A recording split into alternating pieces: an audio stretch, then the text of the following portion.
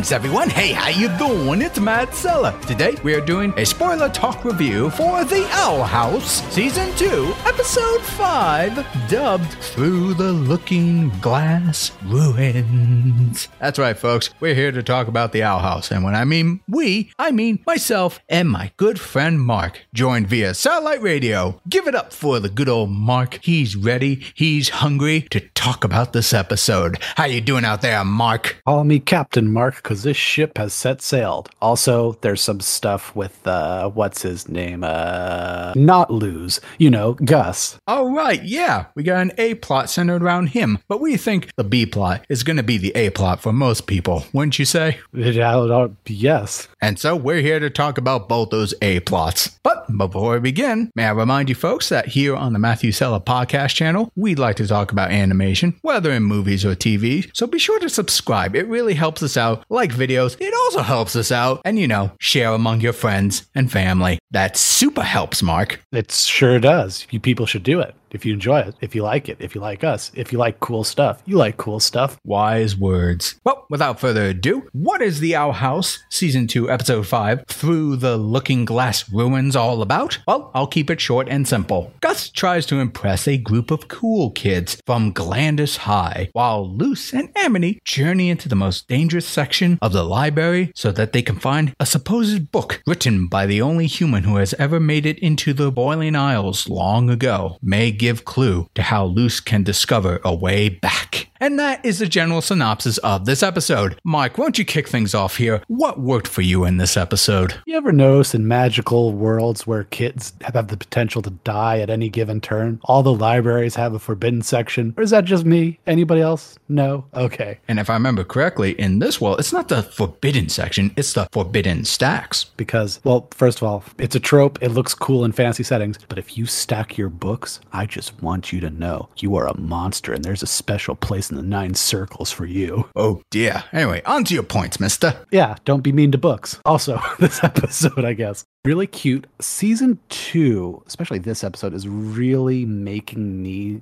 like Gus as a character. I still think he's not necessarily the most interesting, but ever since Witch Puberty and him being much more vulnerable in this episode, I've come to really like him more. I don't know, maybe I just hated that he was such a positive, happy little ball of sunshine that was confident in himself while I'm this old, decrepit creature watching cartoons. But yeah, no, Gus is really good. The other boy, Matt Holomew, I completely forgot he was a thing until, honestly, you brought it up earlier in a conversation we had, Matt. So I guess it's cool he's back and that, you know, Gus has a friend outside of Willow and Luz. And the illusion stuff was cool, especially once Gus just goes fully into it. And, I mean, the B, or dare we say other A plot with Amity and Luz was adorable. It was great. The twins might just be my favorite characters right now. I'm not gonna lie. Some of their dialogue in this episode was chef's kiss, good stuff.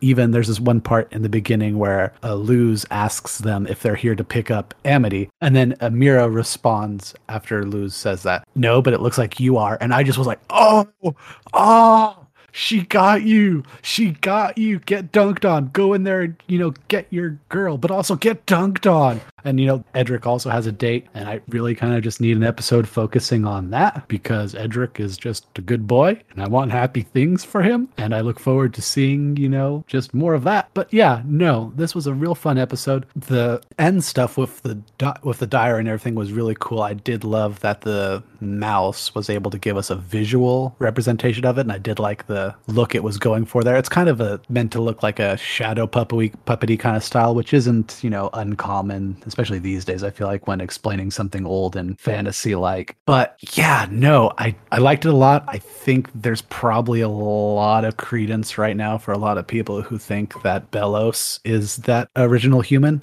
And yeah, no, this was just a fun episode. I liked it. I wish there was maybe more to say, but other than that, this was probably one of the more fun episodes we've had so far for season 2. I really liked it. It was a lot of fun. It advanced the plot forward, but also had its fun own little 2 mini stories going on. And yeah, I enjoyed it. Yeah, I concur with you a lot there, Mark. In terms of Gus's storyline, this episode does show his vulnerability and his insecurities on his own powers well enough, I think. It definitely adds more to him now than instead of like a snobbish kind of kid who's, well, yeah, he's very supportive of Willow and Luce, but he's always been kind of in his own world. But in this episode, we got to see a little bit more of his human side, which was really nice. The one thing I will say that there was no real surprise for me in terms of that plot line. I mean, as soon as he was trying to impress the cool kids from high school, it's always been that kind of thing. And maybe we're just showing our age here, but we always know that there are ulterior motives when it comes to groups like these, kind of trying to find special artifacts or like whatever, going to places that might be forbidden. And it seemed like the characters were genuinely kind of nice. It was funny where Bria, who I believe was like the girl of the group, which by the way, she is voiced by Felicia Day. So if you're fans of her, you probably recognize her voice. Anyway, I remember there was this one section just when they were approaching the center of the Through the Looking Glass ruins. She was explaining to Gus that at her high school, things are a bit different than, say, the school that he might be used to. The powerful kind of control everything or take from a lot of people. And so by going to the ruins, they'll get the stone that will amplify their magic. And she said as soon as she gets that object, she'll be able to set things right. Now, as soon as she said that, I knew right away she was the bad guy. She was the turncoat. She's going to create problems for Gus. The way she delivered the line, she sounded genuinely nice, friendly and all that. But I've seen this tale so many times. That was very predictable. It happened. And I was like, no surprise here. But did that bother me? No, it did not really bother me at all because Gus got to utilize his illusion powers and see the true value behind it, which by the way, they said illusion, the weakest of the 4 elements. I was like, dude, have you not heard of the MCU? I mean,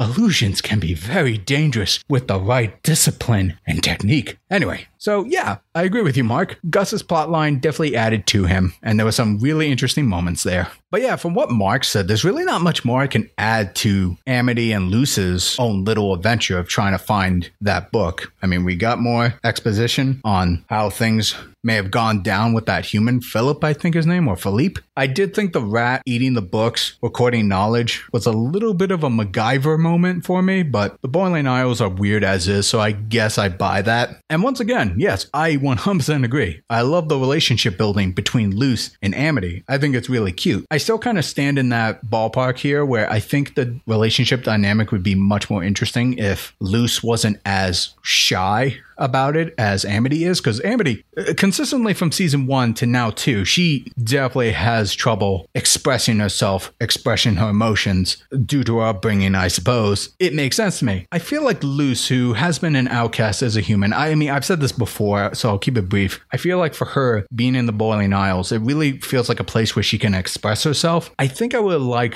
her to exhibit more confidence whenever she's around Amity, even though, yes, she can still blush and feel a little shy about it. I don't know. I'd like to see like a hint of sparkle behind her eyes a little bit, but that's just my take on it. I'm still down for it. I want to see how much they'll be able to support each other as things happen. And plus, I kind of like the idea, Mark, where when Luce was trying to describe going back to the human world, Luce said, I wouldn't mind showing you around whenever I manage to get home, Amity. Maybe you can come with me, check it out, or whatever. And I kind of thought about that. I was like, you know what? That'd be a really cute thing. Also, I don't think we've seen much of a Boiling Isle residence in the human world much before, so we'll see how that goes. But yeah, that's my overall take on this episode. I liked it. I thought it was cute. Can't wait to see more. And how many episodes we got until the mid-season hiatus, as it may be called? We got 3 more. Ah, excellent. We still got a few more weeks of fun Owl House entertainment. Yeah, we have till the end of July, July 31st for episode 8, Knock Knock Knocking on Hootie's Door. Join us next week for episode 6 when we'll be talking about hunting Patlisman. Such suspense. Well, you heard our opinion, but now we want to hear yours. Let us know in the comment section below, what did you think of this episode of The Owl House Season 2, Episode 5, Through the Looking Glass Ruins? Did you like it? Did you not like it?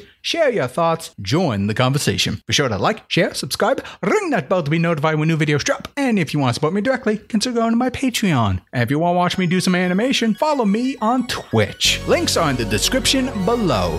This is Matt Sella. This is Mark. Thanking you all for tuning in. Oh, wait, we didn't talk about the kiss.